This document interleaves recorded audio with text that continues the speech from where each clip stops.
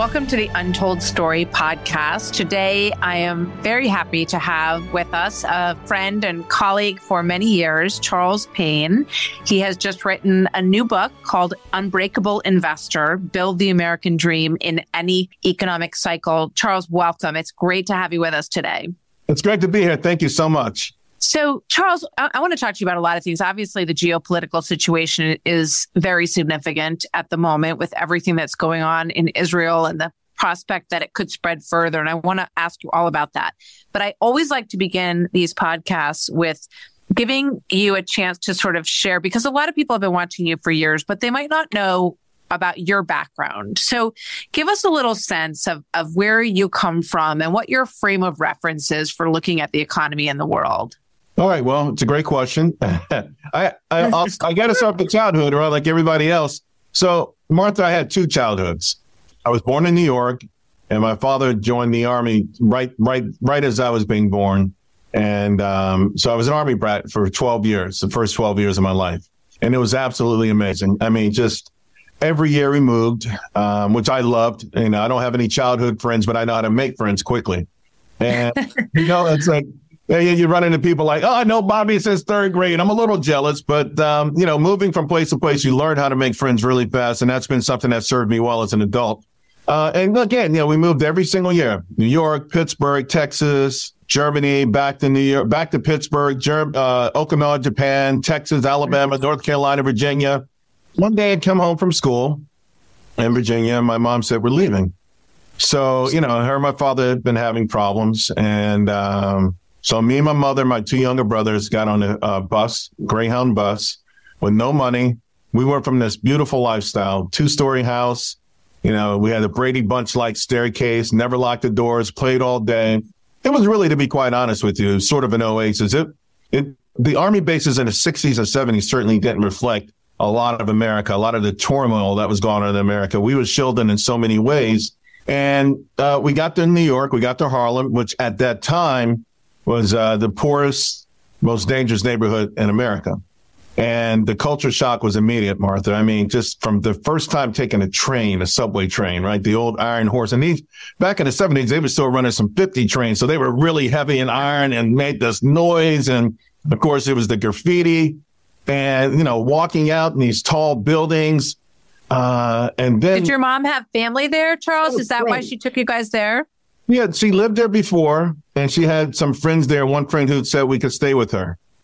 So, you know, I'll never forget. We walked out 145th Street, St. Nick, and everything just hit me. The buildings, the environment, the traffic, but the music, Martha, listen, I was rocking Elton John, Philadelphia Freedom, but I never heard Harold Melvin and the Blue Notes. Like, what the heck is going on, right? And it's coming from everywhere. It's coming from windows. It's coming from boom boxes. It's coming from every car that passes by. The energy was amazing. It was electric. You know, we walked down the hill. The first time I ever saw two girls double Dutch rope. I'd never seen that before. So it was absolutely amazing to me. Then we got in the building and it had an elevator. That was crazy. Like, what the heck is going on? Like, so all of these things. Now, the elevator was weird because it also had this funny smell. I found out later it was pee, right? Yeah. Which a lot of New York smells like. Yeah. So, you know, I had that part, but then the other part that hit us right away was something we never dealt with either, was being, you know, extremely poor, having no money, and the violence. Never seen anything like it. Every single fight was a fight to the death. I don't care what it was over. It could be a game of skellies. If it went wrong, you know, before then I had 3 or 4 fights in my life, but they were like 30-second fights. Right. You know, you and your friend roll on the ground and get up and you're best friends again. This was something different. This was something completely different. I'd never seen winos.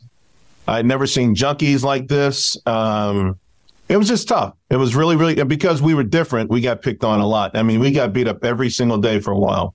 And so we finally got our own place a few months later. All 4 of us, by the way, lived in a room in the apartment. We got our own place. And that first winter we had, for the most part, 90% of the winter, we had no heat or hot water. Again, we had moved so much. Every time we moved somewhere, it's freshly painted. You turn on the thing that has H, the faucet, hot water comes out. The one with C, cold water comes out. So, you know, you take these things for granted, right? Right.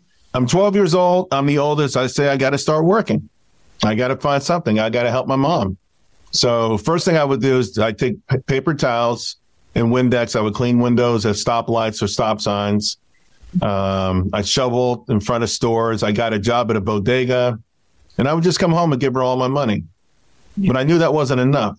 So like almost anybody, when you think of money, you think of Wall Street, no matter what, So I started going by the newsstands, and I started getting the Wall Street Journal. And if people could go back and look at a 1975 Wall Street Journal, it is a lot different than today's. It was nothing but lines and numbers. Yep. Numbers. It was tough. It took me a few months to even start to figure out what the heck is going on. But I started getting it, and I started to love it. And when I was 14, I told my mother, I'm going to work on Wall Street. I bought my first mutual fund when I was 17 years old. She had the cosign. And I bought my first stock when I was 18 years old, a company called MCI. So this is something I wanted to do. And because of that, Martha, because of where I came from and how many people told me I couldn't do it, including every relative, every neighbor, I felt like society in general said, this is not a place for you. I called my father. I said, Daddy, I want to work on Wall Street. He said, man, I saw it on TV, nothing but a bunch of white guys throwing paper in the air. Didn't see any black people there. So it's like my mission to get everyone in the stock market because, A, we're in it anyway. The more you pick up, you are in the stock market. You're spending your money. You're working for people. You are part of this economy. And I want people to take an ownership part of this economy. I want people to change their lives. Not get rich quick, but change the trajectory of your life so that your children have a higher platform than you had. That's my goal. The Untold Story continues right after this. Well, you've achieved it and you've shared it with a lot of people. What was your first job on Wall Street? Did you go to college first, or how did that part work? I joined the Air Force. I went to college in the Air Force. Right. And so I was in the Air Force and I got out. And my first job was E.F. Hutton. It's a name many people... When E.F. Hutton speaks, everyone listens. Exactly. By the way, not to digress too much, someone just bought the name and they're trying to repurpose it, but it'll never be what it was, right? At one point, it was like a firm. And I can't tell you. So here's how life is funny. So I go into the Air Force. I end up getting married. I had a baby and got out. And so me and my wife and my daughter lived in a room in Harlem, just like we did when we first got there. Right. And so the guy who owned the apartment, who was renting it to us, I was going on all these job interviews and the phone rang like 8 o'clock, 9 o'clock at night. He says, Charles, it's for you. I come down and they tell me I got the job. Wow. Martha, I got to tell you, $13,000 a year before taxes. You couldn't tell me nothing. I was like, I am the man. I was so. That's a fantastic story. Yeah, and so I was working with the analytical department. I learned a lot, and people shared so much. Everywhere I went to, hey kid, let me show you how this works. This is the money supply, and this is this. I was like, okay. And then I met a friend. I saw someone I known years ago who's working at a small brokerage firm and says they're hiring, but the catch is it's 100% commission. Wow. 100% commission. They'll sponsor you if you want to take the test. Oh boy, that was a tough one, but I had to go for it. It wasn't easy, but I made it through. Yeah, that was back when they give you a phone book and say, start calling, right? And if you can get a couple of clients together, you're going to be able to start a business. And I'm so happy that you shared all of that because I know a lot of us have heard pieces of your story over the years, but I think that it's so important to, especially now. And I also love the part when you talked about how everybody taught you something at work, because I have 3 kids in their 20s now. And the thing that we have encouraged them to do, like in the middle of COVID, was just show up at work. Right. Even if they're saying don't come, just go. Right. And you have to be around people who have experience. And of course, you're so likable. So of course, they all wanted to teach you something and to bring you under their wing. That's how we learn. We don't learn sitting at home, on Zoom calls, even though we're on a Zoom call right now. But we already know all this because we went through this. And it's so important, I think, to be there and to show up in the office. Just a quick thought on that, Charles. We see, I talk to young people who say, oh yeah, I'm in the office. I'm like, oh good, that's great. They're like, yeah, twice a week. I'm like, that is not being in the office twice a week. Yeah. We were there 5-6 days, So what's your message on that? Well, first of all, I agree with you 1,000%. Even when I came back to Fox, they told me, hey, you don't have to come back yet. I'm like, no, I'm coming back. Same. And I couldn't wait to get back. Me either. Like, we're still. I don't think working from home is such a great deal. I like to get dressed and go out. Yeah. I mean, after a while, the flip flops are cute at first, but after a year, I'm like, exactly. Putting something on my feet. I'm like, so. It's like even before the pandemic, Martha, whenever I had a chance back then to speak with kids, young adults or folks in the workforce, I always tell them, listen, if you have to be at work at 9, get there at 8:30. If you get an hour at lunch, take 30 minutes. I mean, it's just, and going there ready to learn, ready to listen and learn. And it's just, there's nothing that can beat it. This culture of living on a phone and looking at this long. What happens is the information gets smaller and smaller and smaller to where people are just making decisions based on headlines, often misleading. Yeah. And they're making personal, deep opinions. They have opinions on politics and opinions on religion and opinions on this based off of TikTok videos, right? And so get out there. You've got to get out there and learn and experience, and so that you can evolve in a way that allows you to consume everything, as much information out there, so you can make a wiser decision. But it's a cultural thing that I think has to somehow change, or I don't know if it'll change naturally. I'm not sure how you change it. And by the way, it's around the world. This started happening in Japan 20 years ago. 20 years ago, a professor called these young boys, because that's specifically who was really hurting, grass eaters. Yeah. He coined this term, grass eaters. And essentially, the Japanese are famous for their work culture, just absolutely famous. A 2-hour commute, work for the same company for 50 years, never miss a day. And these kids growing up looking at that saying, well, we don't want to do that. And instead, they play video games all night and sleep in the daytime. And guess what? They don't want to have sex they don't want to have sex. I mean, they're asexual. Asexual. They don't even know how to speak to the opposite sex. Japan's population is looking to go from 120 million to 80 million. It is in a horrible condition. They're selling more adult diapers than baby diapers. In China, the president in China is trying to stop this. President Xi, he already said, hey, I'm banning, you can play games for 2 hours on Friday, 1 on Saturday. But even with that, he's having trouble. This last graduation season, he told young people there, you're not just going to lay flat. That's their term for not doing anything. Well, everyone's capping down, laying on the ground, laying flat. It's a cultural thing. It's around the world. And whoever can control this, whatever nations can find a way to inspire their young people, will be the nations that lead for the next 200 years. You're so right. Yeah, it's such a great point. So in the time that we have left, Charles, I want to ask you, and you have this great framework for explaining people about building the American dream in your book, Unbreakable Investor. How do you look at what's going on in the world right now? Jamie Dimon this week said that we may be heading into the most dangerous time that America has seen in decades. So tell us what you're thinking about what's happening in the world and how people should navigate it. Well, I think it is certainly becoming more and more dangerous. There's no doubt about that. And history tells us it's inevitable. All right. Just like how history tells us America being on top is not it's not a foregone conclusion. And I think they go hand in hand, really. If you look at the last great empire, so to speak, it was the British Empire, sort of spread themselves too thin. And before that, I think it was Portugal or the Austrian. And anyway, Spain had a chance at it. Everyone's gets about 100 years. And there's a lot of turmoil and upheaval that's associated with the changing of the guard, so to speak.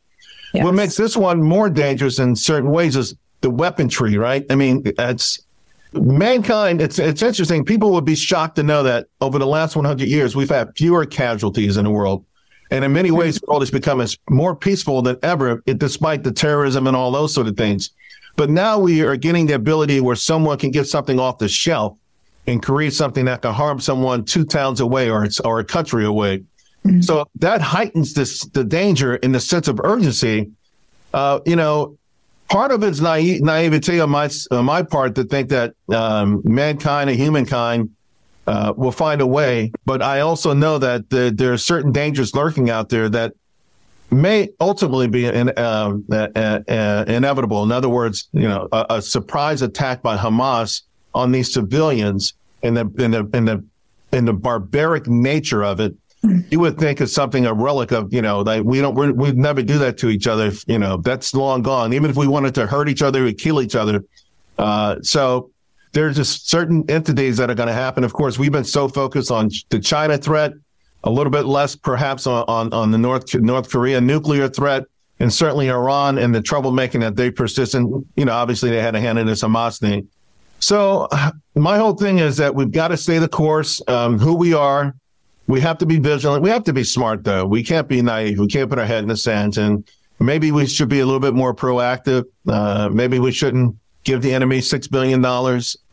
Just saying.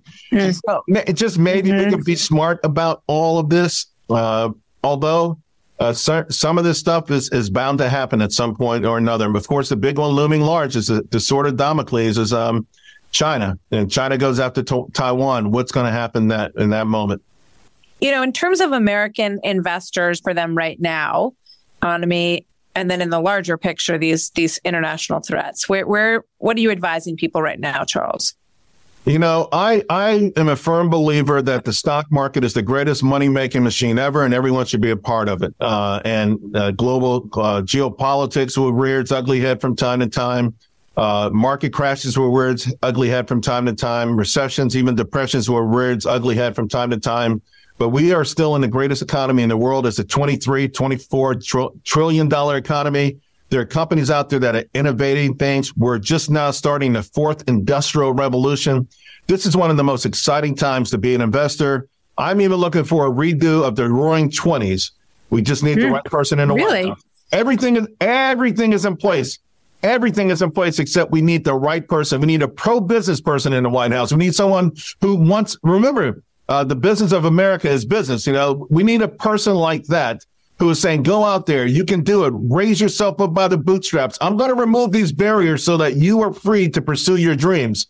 That's the only thing I think is missing. Like I said, this AI thing, the robot thing, the big data thing. But it's not just that. What's happening in medical, farming. There's so many intriguing things that are happening that we thought about for 100 years, maybe 200 years. And they're coming to fruition. Now, I do caution, there's going to be trillions of dollars made in this stuff and trillions lost because you have to invest in the right company. And that's what my book is about. Unbreakable Investor is about knowing history, controlling your emotions, and being able to assess the companies that you want to own. You don't play the stock market. Don't worry about the symbols. Understand what you own and manage your portfolio. Let me give you a tidbit. You can't buy it and put it away. It's not Ron Papelli. Set it and forget it. Since 1926 to 2022, 26,000 publicly traded companies. You know how many of them created all the profits, all the net profits in this market? 940. 940. And by the way, the 25 biggest losers in that 100-year period, 6 of them have come public in the last 5 years. So it's a very dicey time. And it's, if you want to engage in the stock market, you need to arm yourself. But my thing is, please engage in it.